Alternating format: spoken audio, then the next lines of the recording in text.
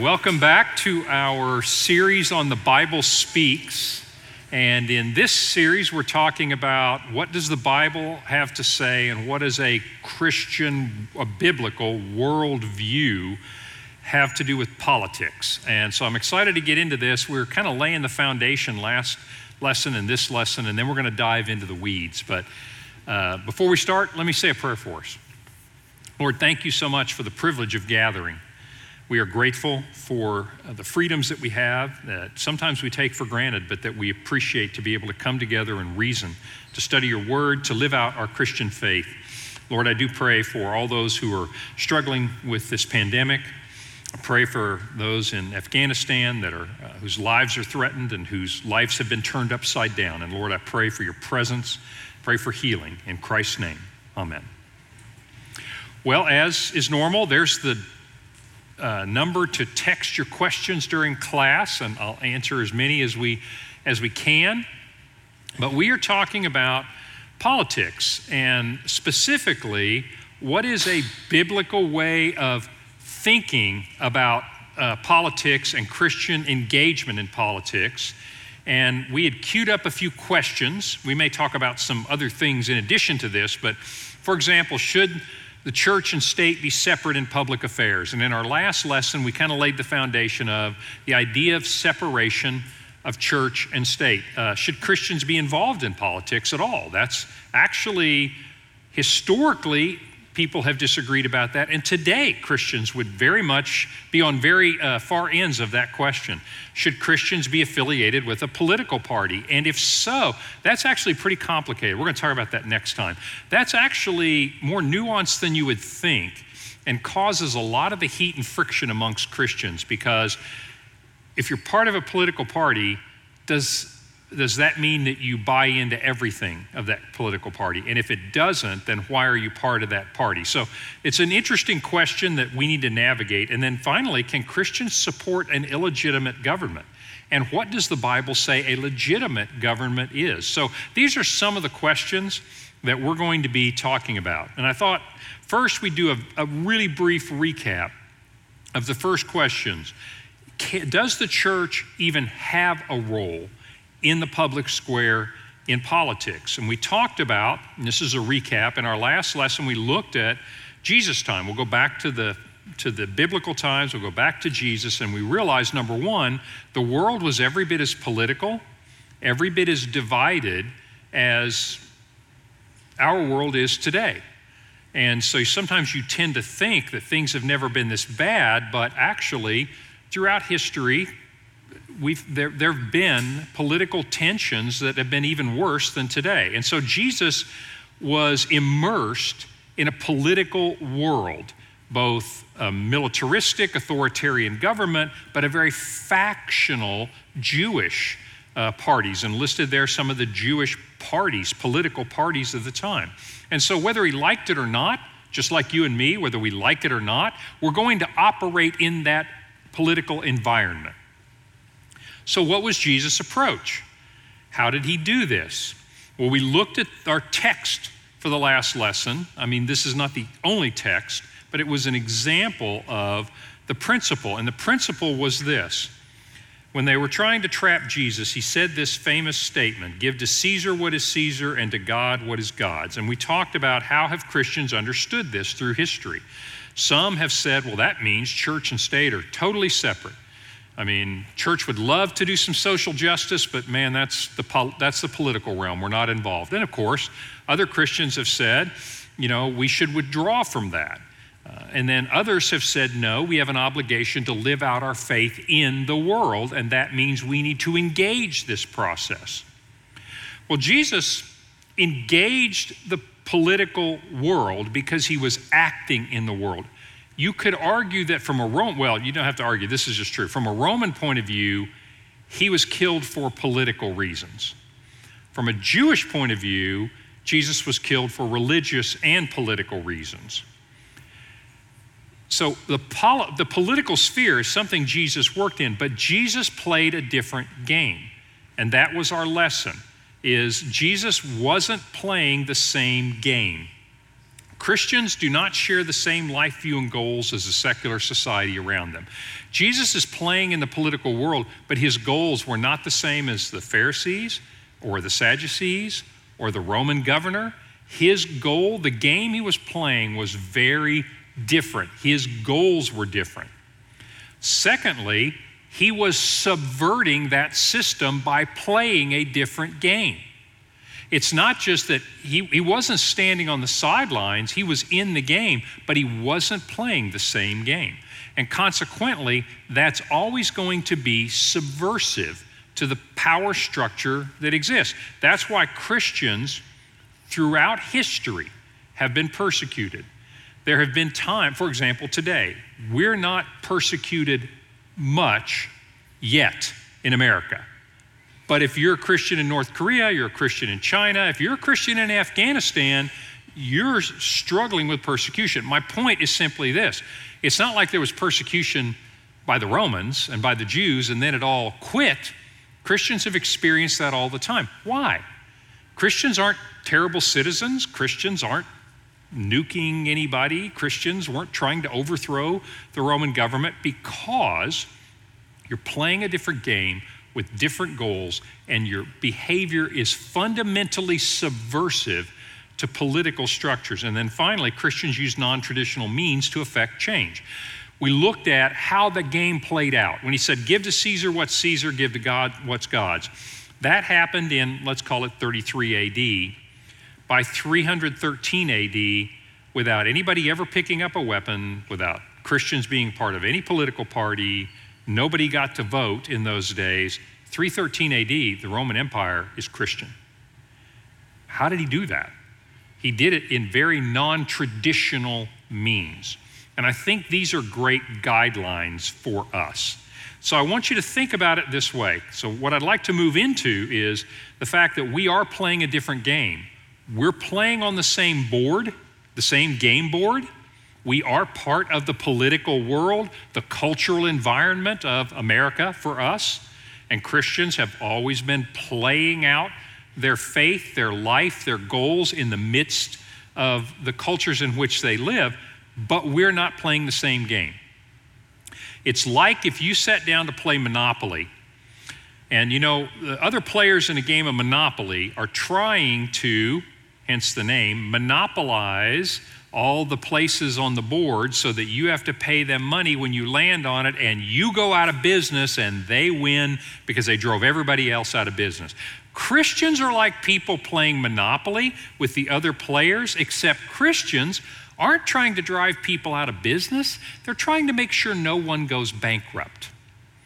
And so you're loaning money to people and you are giving things away. You're playing on the same game board, but you're not playing the same game. How long do you think it would take? Because your decisions are going to look really different, aren't they? You're going to look really different. How long do you think the other players are going to go, wait just a minute, right? And then what are they going to do? Well, they're going to crucify you, of course. But my point is that you're playing on the same game board, but you're not playing the same game. And so to cue up what I'd like to talk about in this lesson, I want to talk about, well, okay, so that's a fact. We can see that in Jesus. We can see that for Christians throughout history. What then does the game we're playing look like? So we're playing in the culture. We're playing in this political world. The world is inherently political. How is it we go about playing the game? We're not playing by the same rules everybody else is. We're not trying to do the same thing everybody else is. What is it we are trying to do? So I want to tell you a story, this true story. So I used to run at the YMCA indoor.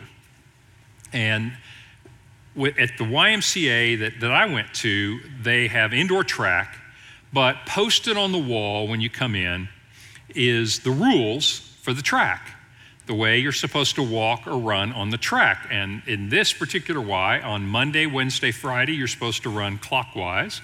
And on Tuesday, Thursday, Saturday, Sunday, you're supposed to run counterclockwise.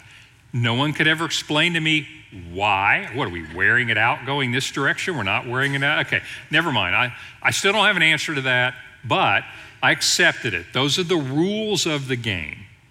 And so I go in. So I go in one day early one morning, I get out there and I take off my jacket, put my water down, and there are people out there, and I just sort of jump in and off I go.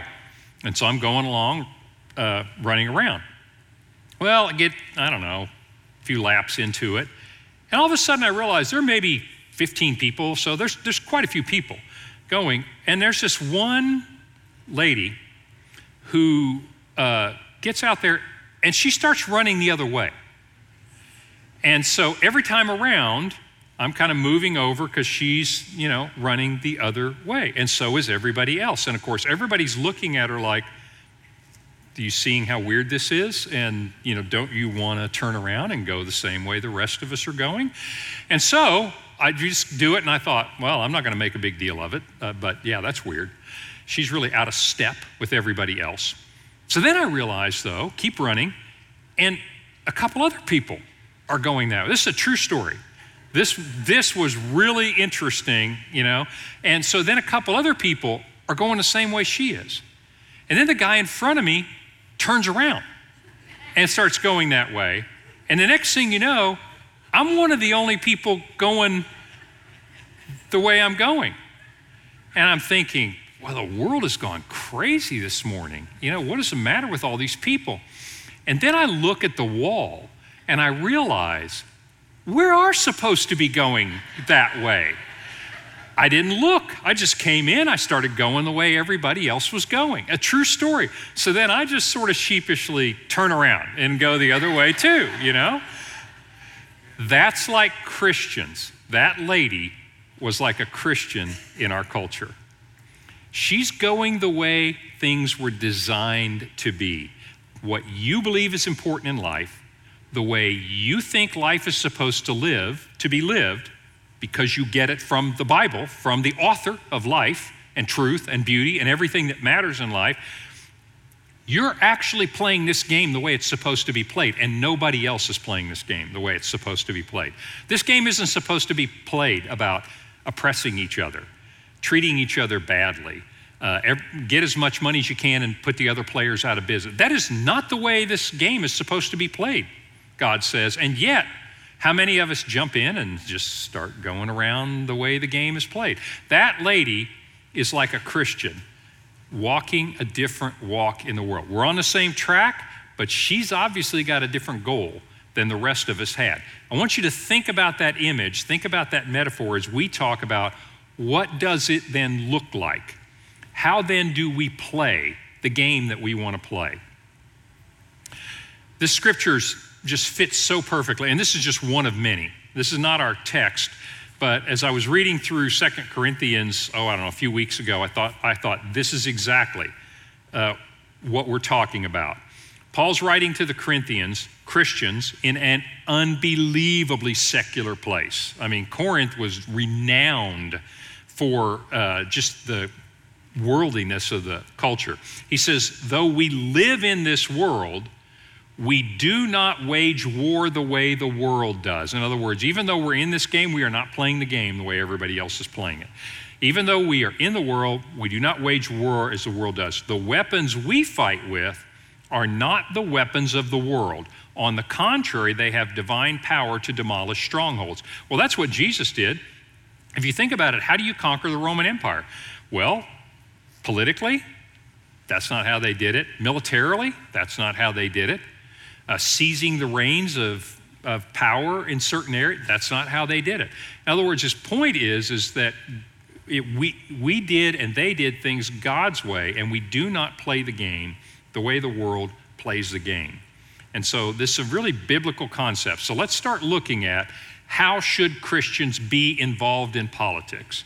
What does it look like? How are we going to go play the game? And Jesus talks about this, and this is our text. Matthew chapter 13 has all kinds of similes and metaphors about what the kingdom of God is. And I want you to think about the kingdom of God as being the body of Christ followers, the church, okay? So those people in the world who are following Christ, that's the kingdom of God. So what does Jesus say those people and that church is like? He told them another parable. By the way, here's what he doesn't say it's like.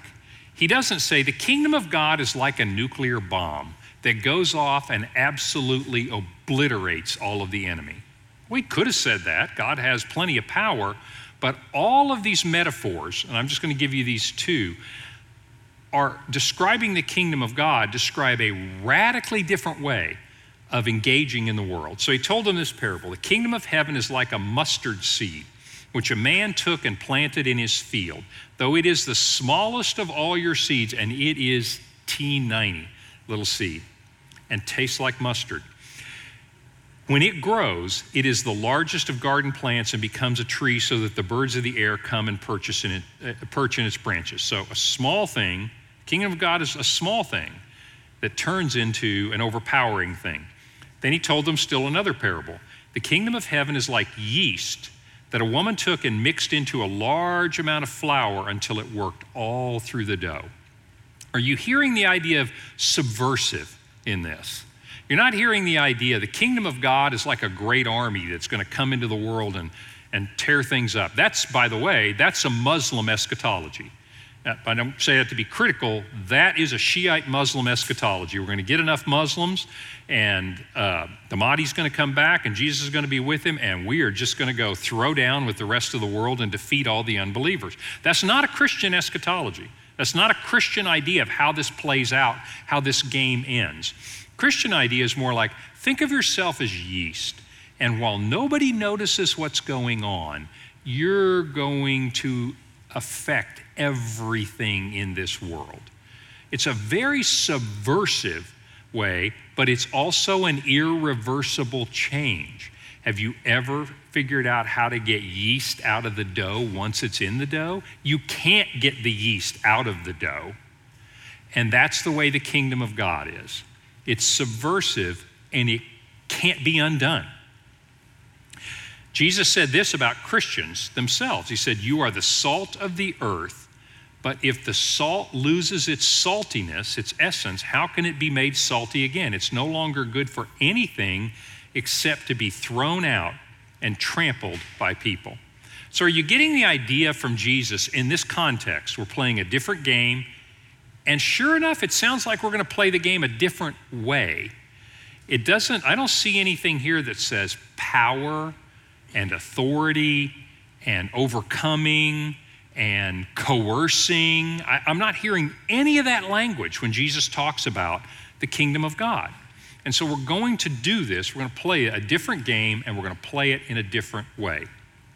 And to do that, I want to introduce a concept to you. I want to propose this for you to think about.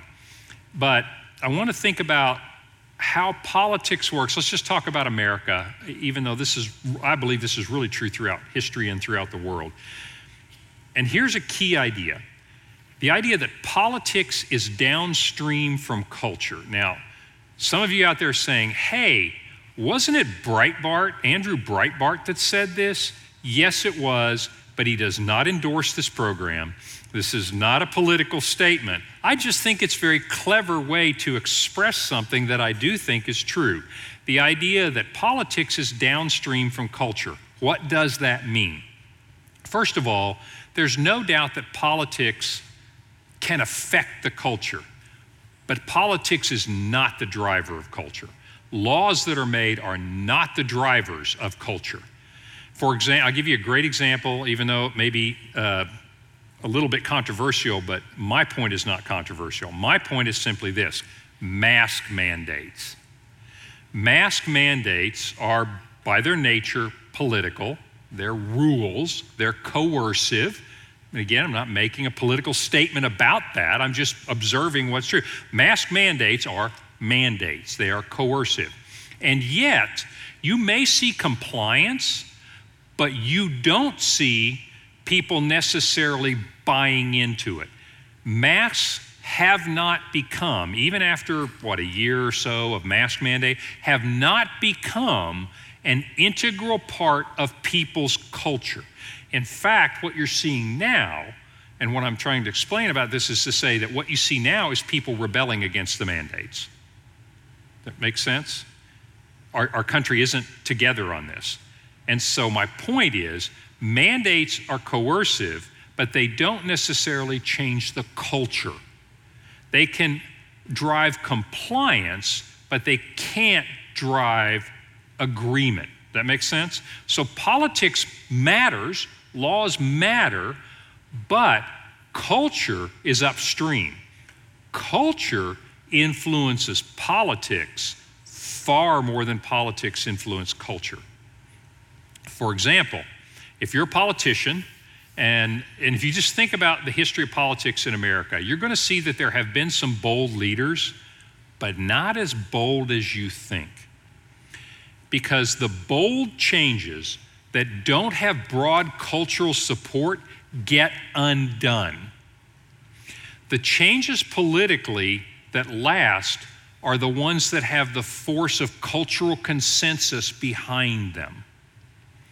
And so think about leaders. When you get a political leader, and if you've read much political history of say, America, this is true everywhere though, what you'll find is leaders don't want to get too far out in front of people. That's why we take opinion polls all the time. In America, politicians don't move without opinion polls. Now, I'm not saying to you that politicians are so spineless that they only do what people want. That's not my point, but my point is this: you will not see politicians doing something that goes broadly against the cultural consensus, because that will not last. It will be undone. Culture drives politics. Make sense? Is that believable? Cultural consensus has more to do with what laws get passed than the culture is reflecting the politics of the moment. Politics are involved with coercion, and I don't mean that necessarily in a negative way. I just mean they are, by nature, coercive. They don't pass laws that say, stop at stop signs if you want to. But it's optional. It's not optional, it's coercive, right? And so it's coercive. And coercion, by its nature, deals with indoctrination. In other words, controlling your behavior. Culture is a persuasive force. Culture has to do with things like peer pressure rather than you're going to go to jail unless you do this. So cultural forces are more, basically more persuasive and more transformative. And so you actually change people's minds rather than just changing their behavior. Once you change minds, you will eventually change behavior. Okay? I'll probably beat that to death. But it's an important concept that the politics are at the end of this process, not at the beginning of this process. Culture is at the beginning. Belief systems, that's another way to think about it. Your view of the world, what you think is important, what is worthy, etc. For example, let's go back to our Monopoly game. If your goal is to buy up all the properties and put everybody out of business, and that's how you win the game, you're going to make decisions and act out in certain ways. If your goal is different, if your goal is to make sure nobody leaves the game and we all have fun, you will play the game very differently, won't you? So the worldview, your goals, what you think this game is about, very much affects the way you go about playing the game. Which leads me to the interesting question: how are Christians playing the game of culture in America?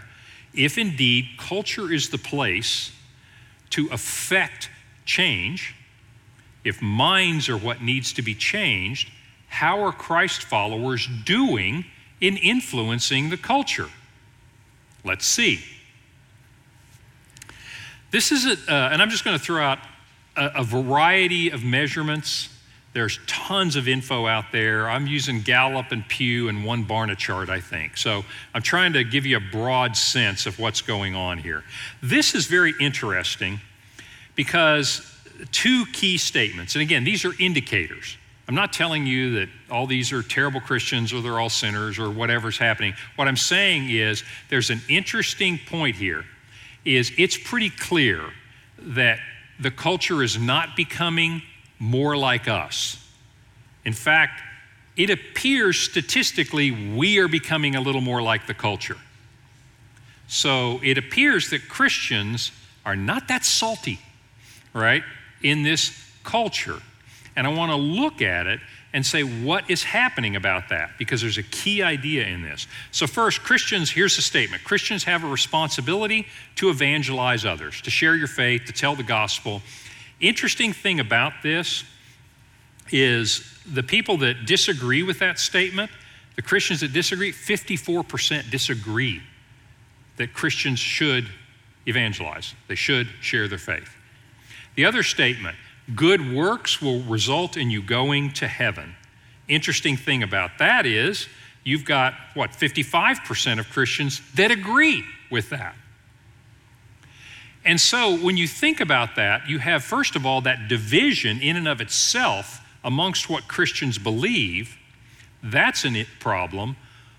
But to believe two things that go completely diametrically opposite of biblical Christianity would tell you you're probably not going to have, you may be running the same direction as all the other runners at the Y, okay?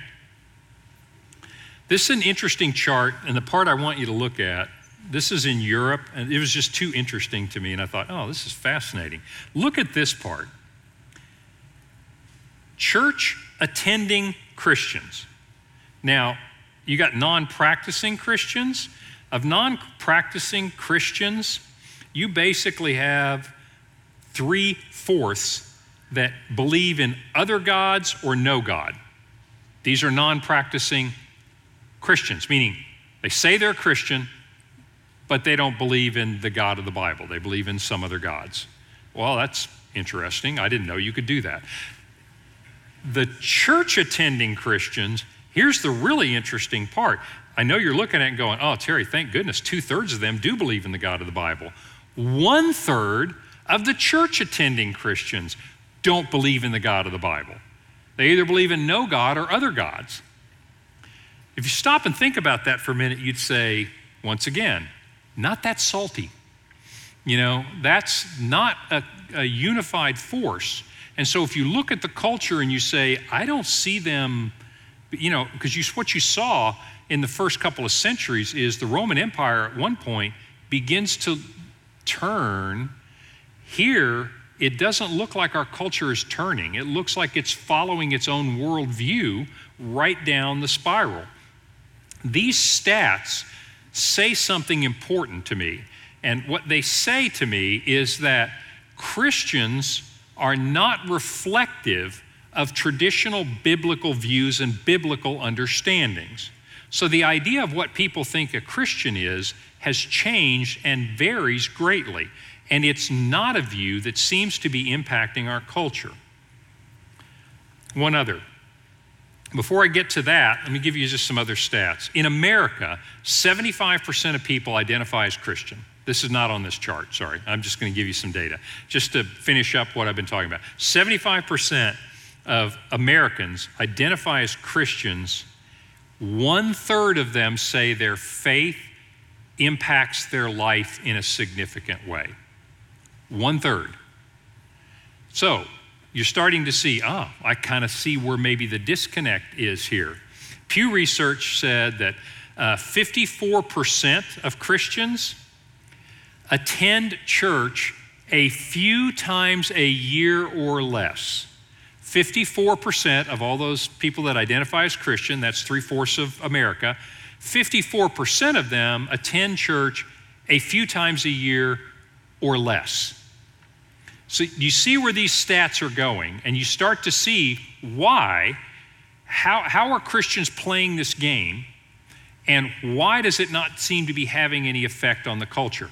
The next generation, this is a survey about teens, and I'm talking about church attendance. Does your faith affect your life? Do you read the Bible?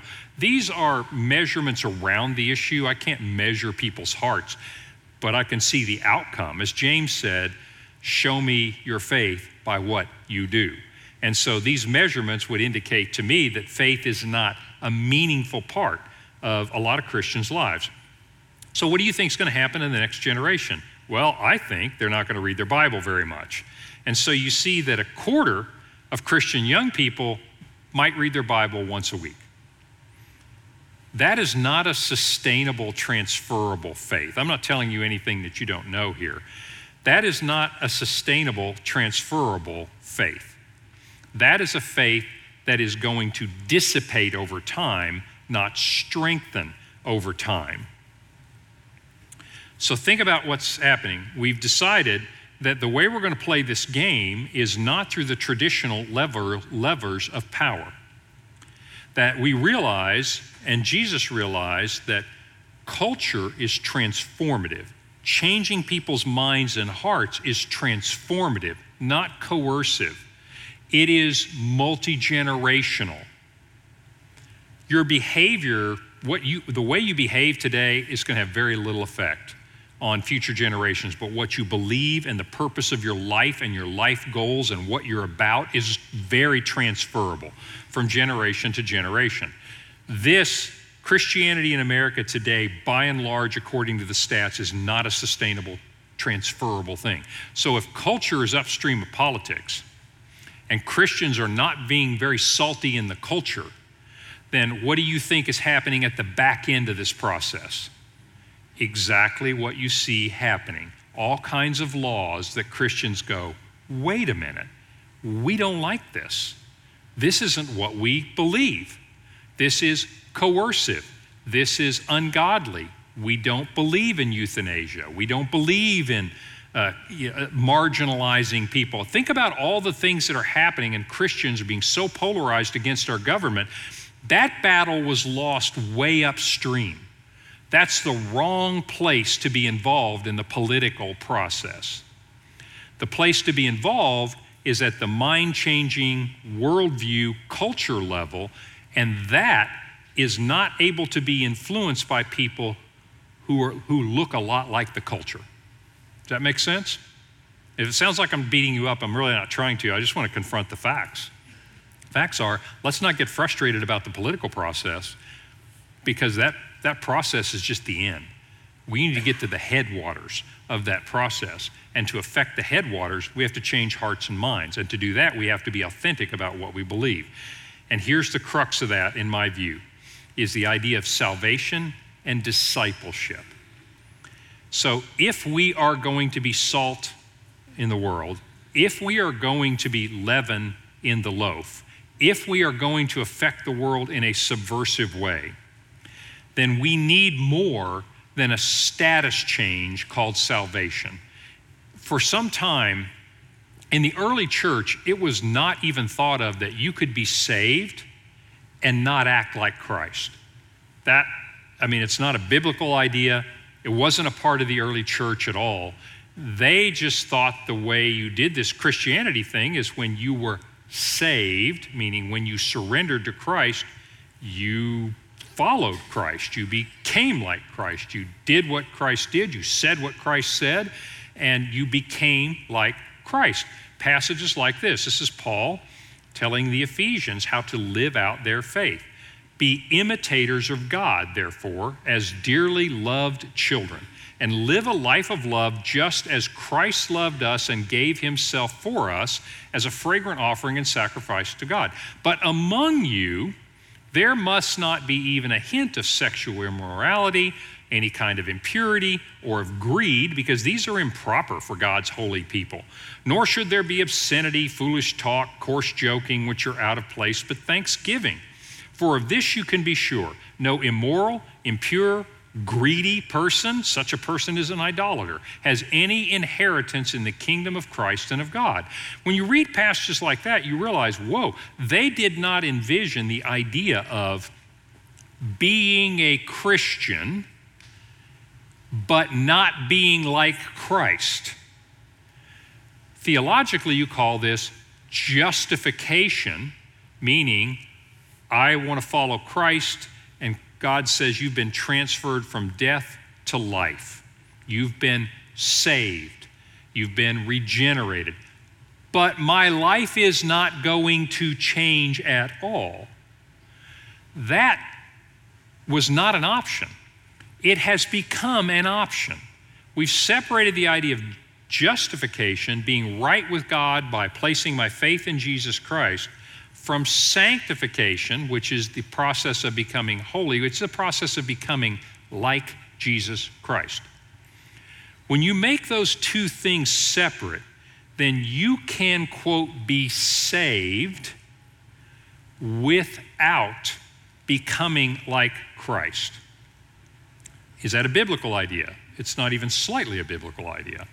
But is it an idea that is, for quite some time, has been prevalent in Christian culture? The idea that I want you to be saved, and then you might want to clean up your life later, that would be good. Now, we're not saved by works. We're not saved by being like Christ. We're saved by grace. But it's a grace that not only deals with the penalty of sin, it deals with the power of sin because we have a mission. We're saved not just to say, hey, I got that going for me, and when I die, I'm going to heaven. It's kind of like having a Sam's card. You know, I don't know if I'm going to go this week, but if I want to, I can, right? And it's like Christianity is salvation. It's like, hey, I'm not going to make a Caddyshack reference here, but it is overwhelming me. And those of you that have seen that movie know what I'm talking about. But the point is that the idea of salvation then just becomes a get out of hell free card. But it doesn't really have an effect on my life. Problem with that is that Christ's great commission to the church, he gave us a purpose. And what is that purpose? Go into all the world, make disciples of all nations, teaching them to obey everything I taught you and baptizing them in the name of the Father, Son, and Holy Spirit. Obviously, the mission of the church has a lot to do with discipleship. Discipleship is just a word that we use of walking the path to get closer to Christ, to become more like Christ in my thoughts, more like Christ in my affections, my emotions, and more like Christ in my deeds and what I do. And so this splitting those two things apart has really taken us away from biblical Christianity. And what it's really done is it's made us ineffective. Because if you're standing around in a group of people in the world and the only difference between you and them is that you have a get out of hell free card and they don't, is not going to affect the culture at all. It's not going to have any impact on the culture. That's not how the Roman Empire was, quote, conquered by Christians. It was conquered by Christians who were going a different direction, and they were doing something very different, and it had a very subversive effect on the Roman Empire. This is the scary part of this, and this lesson is not really so much about our failures as it is about explaining if we're going to go about being part of the political world and we accept that the Bible wants to do it in a different way, that means that we need to be different people. This is the scariest passage in the Bible to me. Jesus says, "Not everyone who says to me, 'Lord, Lord,' will enter the kingdom of heaven, but only he who does the will of my Father who is in heaven. Many will say to me on that day, 'Lord, did we not prophesy in your name? Did we drive out demons and perform many miracles?' Then I will tell you plainly, I never knew you. Away from me, you evildoers." What is Jesus saying? It's kind of like the great theologian Forrest Gump. Christians are as Christians do. And I'm not saying you're saved by what you do. I'm just saying, how would you know a real Christian? They're not playing the game the same way everyone else is. Does that make sense?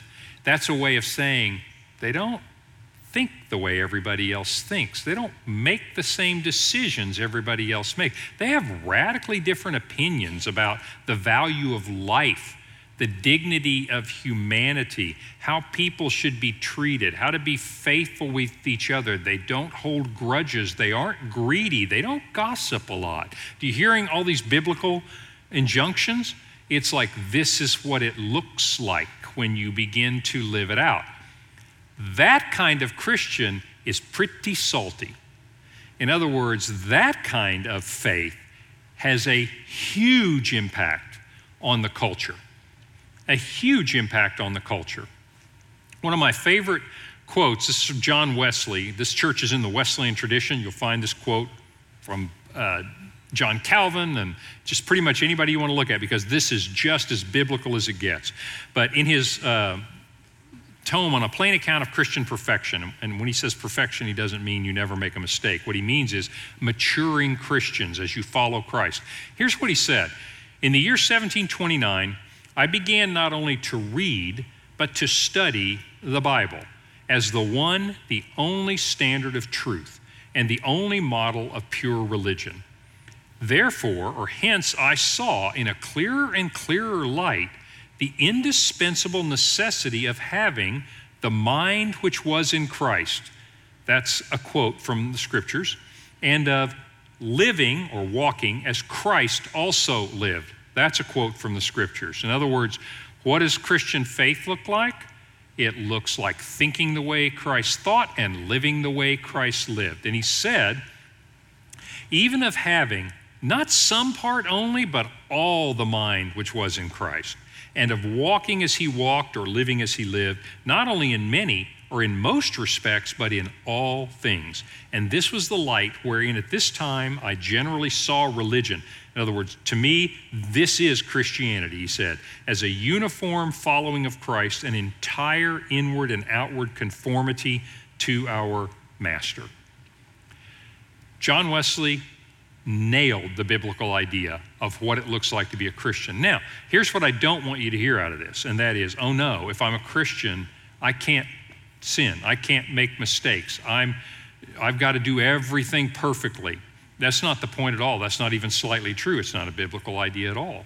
Grace and God's forgiveness is a ever new mercies every day. The difference is this: where are you headed? What is your goal in the game? I mean, you can say I'm a Christian and go play Monopoly the same way everybody else plays Monopoly. That's not going to have any effect on the game at all. So the question is not, how good are you at playing the game? The question is, what is your goal in playing the game? Are we becoming like Christ? Does God's revelation to us, we call that the New Testament, is that our roadmap for how we're going to follow Christ and be like Christ? If so, the culture will change. If so, we will impact the world, because Christians throughout history, when they've changed the world, that's how they've changed the world. They haven't changed the world by being relevant, although we want to speak in the terms and ways that the culture understands. There's nothing wrong with that.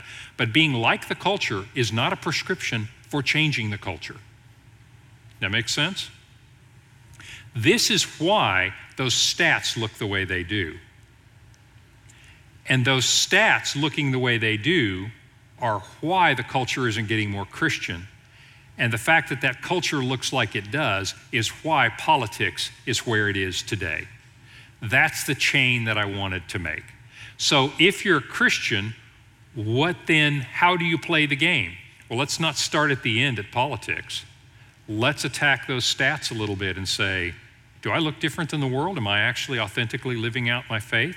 If so, it's going to begin to change this culture. It has before, and it will now. Because this culture isn't monolithic. It's not like everybody living your best life now, out there, like get rich, get ahead, and if necessary, at somebody else's expense. Most of the people you know are not confident. Most of the people you know who are believing what the culture believes, and they're the culture warriors and doing all those things, they're not confident, and their lives aren't going that well. Do you understand what I'm saying? This is why we will change the culture. They're not happy. They are a bunch of lemmings. Well, that sounded accusatory. Okay, they're not a bunch of lemmings. They're a big old herd all going the same direction. And everybody's like, why are we going this way? I'm going this way. You going that way? Well, I must be okay then. And nobody's happy. This culture is sick. Come on, look at our culture. Look at the drug use. Look at the suicide rate. Look at Americans. Do these people look happy to you? No, they're not. Then along comes some Christians and say, there's another way to play this game. And you know what? I don't like bad circumstances either, but I'm joyful. I'm playing a completely different game. I've got a certainty about life that you don't. In other words, go live out our faith. Believe me, it's powerful. Those people are hungry. They're not happy. And it will make a difference. And sure enough, John Wesley, let me just tell you the rest of his story. John Wesley, as an individual, living out this faith, was used by God. He's not the only person that did it, but these Methodist societies, these Bible studies, these small groups that he started, literally changed religion in England. Completely changed religion in England. You think, really? One guy, what did he do? That's what he did. He started living out his faith. And then other people said, ooh, we want to do that too. Well, good, come over, we'll study our Bible, and we'll hold each other accountable, we'll go live out our faith. And they were happy. And the rest of the culture said, that's what we want. That's Acts 2 in the early church. What did they do? Did they go to the fax machines and start writing their congressmen? No, they didn't. They just began to live out their life, and everybody else said, those people are playing the game in a better way. That's what we're about. So, takeaways from this. Got politics at the end. We want to play a different game, but we're going to be involved in the political world. The culture's upstream. We want to influence the culture. How do you influence the culture? We do it by being authentically who Christ called us to be. We're not just saved. We're in the family business. We are, as Romans 8:28 says, all things work, this is really powerful, all things work together for good, for those who love God and are called according to his purpose. For those he foreknew, he predestined to what? To be conformed to the image of his Son. God's purpose for you and for me is nothing other than to become more and more like Christ. And that's what's going to change the culture. That's what's going to change the political environment. So what are the takeaways? A disciple of Christ, the real key here, because I want you to think about politics more holistically, is really where I'm going with this, is the way you're going to play the game is don't narrow your focus down to just the political process. We're very interested in the cultural process as well. We're very interested in the faith formation process, the idea of discipleship. All those things are going to affect politics. Don't let somebody kid you that it's all about voting, which is good. We should vote because we can. It's all about giving money to causes. We should give money to causes that further God's kingdom, that help the oppressed, that do great things in the world. But saying this is how you play this game, it's like, no, that's not the only way you play this game. In fact, we've got a really radically different way of playing this game. And it starts with our faith being lived out. A disciple of Christ will be a change agent anywhere you go. And I don't mean by that, oh, you've got to just live so well and be so good that everybody falls down and says, how do you float 2 feet above the earth? No, that's not what I'm talking about. You start playing the game differently, you start running in the different direction than everybody else, believe me, they will notice. And at first, they will think you're weird. And then they'll tell you turn around and run the other way. But if you persist, at the end of the day, everybody's going to be running the same way you are. That is the way this works because our God is powerful. So here are some things that you don't think about as political environments. One is home. Those statistics about the next generation, are huge. What is the single best thing you can do with your faith? Pass it on, not just to your neighbors, certainly to your neighbors, but to your children. Pass this faith on to the next generation. You need to let them see how you see the world, how you're going to play the game. As Joshua said at the end of the book of Joshua back in 1400 BC, as for me and my house, we will serve the Lord. In other words, this is the game we're going to play. This is where we're going. Huge.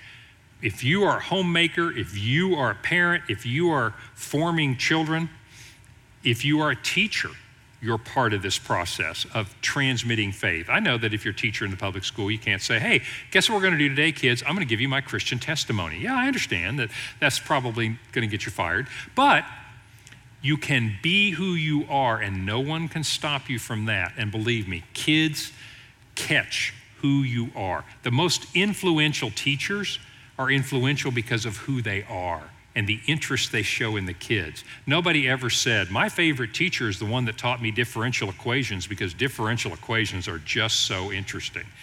Actually, I might have said that. But bottom line is, nobody says that. What they say is, this is my favorite teacher. They really took an interest in me, and I've never forgotten what they said, never forgotten that they believed in me, and I kind of want to be like them. Media. Media is the big cultural influencer. for us, various forms of media. I'm not just talking about the news, but you think about it. When you got a bunch of, not lemmings, a bunch of people in a herd all going the same way, how do you keep them going the same way? Somebody's got to constantly be telling them, oh, this is definitely the way to go. This is definitely the way to go. Media. And I'm not saying we need media that goes out and all of a sudden tells a different story. I'm saying you need Christians in media to bring a Christian view of how to play the game into media.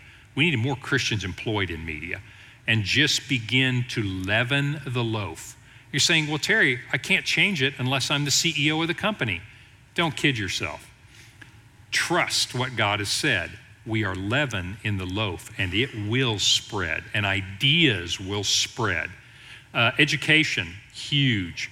Because if you think about it, the only way to keep this cultural idea going, it's sort of like the emperor who has no clothes. Remember that story? If you don't, you should look it up. So emperor has no clothes. Basically, everybody kind of knows that, but everybody's afraid to say that. Wait, does that sound like modern day America? Yes, it does. Everybody kind of knows this is crazy. This is crazy. You think this is crazy? Oh, I don't think this is crazy. Oh, no way. I think the emperor's clothes look great. The emperor's nude. What are you guys talking about? The only way to keep that game going is to indoctrinate the next generation into thinking that way. And I think that Christians in education is really, really important. I know a lot of times we say Christian teachers get out of education, it's such a terrible place. I understand it's a terrible place. It's a mission field, but I believe that that loaf needs to be leavened as well. Politics, political office. We're not going to play the game the same way. I don't think we need to get Christians into local and state, which, by the way, ultimately will be more important than federal. That's my opinion. You may disagree. But getting Christians into those offices so we can pass different laws that are Christian laws. That's not actually the reason. The reason is the same as any other occupation, and that is to bring a different way of looking at life and a different way of playing the game. And believe me, it will affect everybody else around us. The text for this is, and the prescription for how we're going to interact is to be leaven in the loaf. We are going to be those subversive change agents. How? By being authentic followers of Christ who become more and more like Christ and just say to everybody, that's an interesting way to play the game. How's that working out for you? And trust me, it isn't working out well at all. I actually have a little different goal that I'm headed at. And I think you're going to find that the gospel is powerful. It's compelling. It always has been, and it still is today. So how do Christians go about politics? Christians go about politics by not focusing on the laws that get passed, although I say vote for laws that are godly laws, that are good laws, that build people up, that don't tear people down. I'm all for that, but don't put your hope in that. Let's go actually change minds, change hearts, change actions. That's lasting change. Question? Yes. The question is, in order to change the culture as a Christian, how do you navigate what the culture says you must do or you should be doing if you are, quote, actually a Christian? A lot of society says you are not Christian unless you do specific things. Yes, that's a great question. How do you navigate the expectations that the culture has of a Christian? Ignore them completely. I absolutely mean that. Ignore it completely. I can't believe you're a Christian. Jesus loved everybody. How can you possibly say that X is not the way to live? Ignore it. Why in the world would you let public opinion poll tell you how to live out the authentic faith that God has told you to live? I'm not trying to be glib. I really mean ignore it. You know, how can you do that? Jesus loved everybody. How could you possibly do this? It's like, you should read the Bible with me. Jesus is not who you apparently think that he is. He does love everybody, but that's not love. He loved you enough to tell you the truth. In other words, I really would say, seriously, don't let that get you revved up. I mean, really? I'm gonna I'm really going to try to meet your expectations of what a Christian is, and you're not even a Christian and you really don't care. That game is a control game. I mean, you know this, right? That's a control game. And the idea there is I have these certain expectations, and by the way, they happen to align with my political beliefs. Oh my goodness, isn't that coincidence? And if you're a good Christian, you'll do this. Other Christians will tell you that too. If you're a good Christian, you'll believe this. The only good Christian is the one that believes what God said. And so that should drive all of us back to the Word of God, which is God's revelation to us. When we do that, we not only will be authentic, we will be united. So I would say ignore that.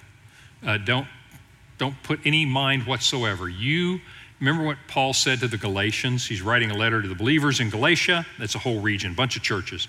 And he said, am I now trying to please men or God? If I were trying to please men, I would not be preaching this gospel. But we have been given the gospel of truth, and so we speak what God has told us to speak. And that's really what it comes down to. Whose opinion do I really care about here? I care about people, but I won't be manipulated by their opinion.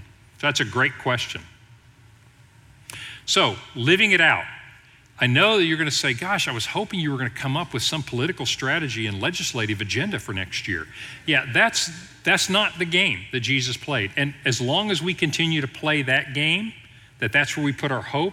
Now, don't hear me saying don't vote. Next time we're going to talk about what is the role of being in a party? What is the role of voting? What is the role of using those political levers? But that's not what really changes the world. Countries come and countries go. Political systems come and political systems go. The only thing you can be sure of is that the governments of the nations of the world right now will not be here forever. What actually changes things are people like John Wesley, like you, like me, who authentically live out their faith and trust in the power of God to change this culture. And that's why I want to end with the key idea, and that is from one of the people who just captures biblical ideas really well. Mother Teresa was a Catholic, which means that there were some things she believed that were not biblical ideas. But there are a lot of things that she captured that were fundamentally, that really mattered. This is probably my second favorite quote from Mother Teresa. God does not demand that I be successful, God demands that I be faithful. When facing God, results are not important, faithfulness is what is important. This is us when we say, look, we have to change this culture because there's so much injustice. I am very sympathetic to that. I think Christians are very compassionate. It's like we really want things to change because, not just because of our preferences, this is hurting people. I mean, there are a lot of people being hurt in our world, and we want that to stop. We want God's justice. We want God's healing. We want people to do right. We want people to be treated with dignity as image bearers of God. Our compassion is well placed. But when we take it on ourselves and say, okay, we're going to have to become political and we're going to have to enact laws and we're going to have to make this happen, we now have become more interested in success than faithfulness. And this is the turning the world upside down thing is, we aren't called to be successful. God will do that. We're called to be faithful. And faithful looks like what John Wesley said is, I want to be more and more inward and outward like Jesus Christ. We do that, you will get success thrown in because God will make it so. If we aim at success, I'm afraid that we'll lose our faithfulness. And that's kind of what you tend to see. Christians that have taken the approach of, I'm going to use the world's method to achieve God's ends, typically end up losing their faithfulness. The Christians that change the world historically are the ones that have been unswervingly faithful to what God told them to do, and then look what God does. The things that we will achieve are not things that we set out to achieve. Mother Teresa talked about this. It's interesting, you want to talk about criticizing other Christians. Mother Teresa was caring for the poor, Calcutta, and I know this is going to sound crazy. You think, oh, Mother Teresa, short little munchkin, and she's so nice, and who could ever be mean to Mother Teresa? Oh my goodness. She got so much criticism in the world from Christians and non-Christians alike saying, you are not doing enough for poverty. You're just working here in Calcutta. You could be doing way bigger things. You are not being very successful. You're going to live your whole life, and these people are still dying, and all this is happening. And she is being so criticized for the way she's going about taking care of the poor and the dying and the sick. It's like, are you kidding me? But she was, and that is her response. She said, I wasn't called to be successful by your terms or by anybody else's terms. I was just called to be faithful. And I think that's the prescription for us. As we think about engaging in politics, as upside down as it sounds like, because Jesus said the kingdom of God, you don't need power. You just need to be leaven. You just need to be salt. We just need to realize if we will be faithful, we will be successful. So as we go about engaging in our world, I really would urge us to think more about, let's emulate Christ. Let's be like Christ. And you may say, gosh, well, that may make me a better person and influence a few people around me, and it may be a better thing for my witness for Christ, but is that really going to change the national scene in America? Yes, it will. And that's where you have to have faith. That's how the Roman Empire became Christian. That's how John Wesley completely changed England, is one person at a time being faithful to live out their lives in a Christ-like way. That's the game we're playing, and trust me, it is the game that will change. It has changed the world, it will change the world, and it will change this country. We're going to play a different game, and we're going to play it in a different way. Next, what does that mean then when it does come to the political world? And so next week, I'm going to tell you which political party you should be part of. I'll see you then.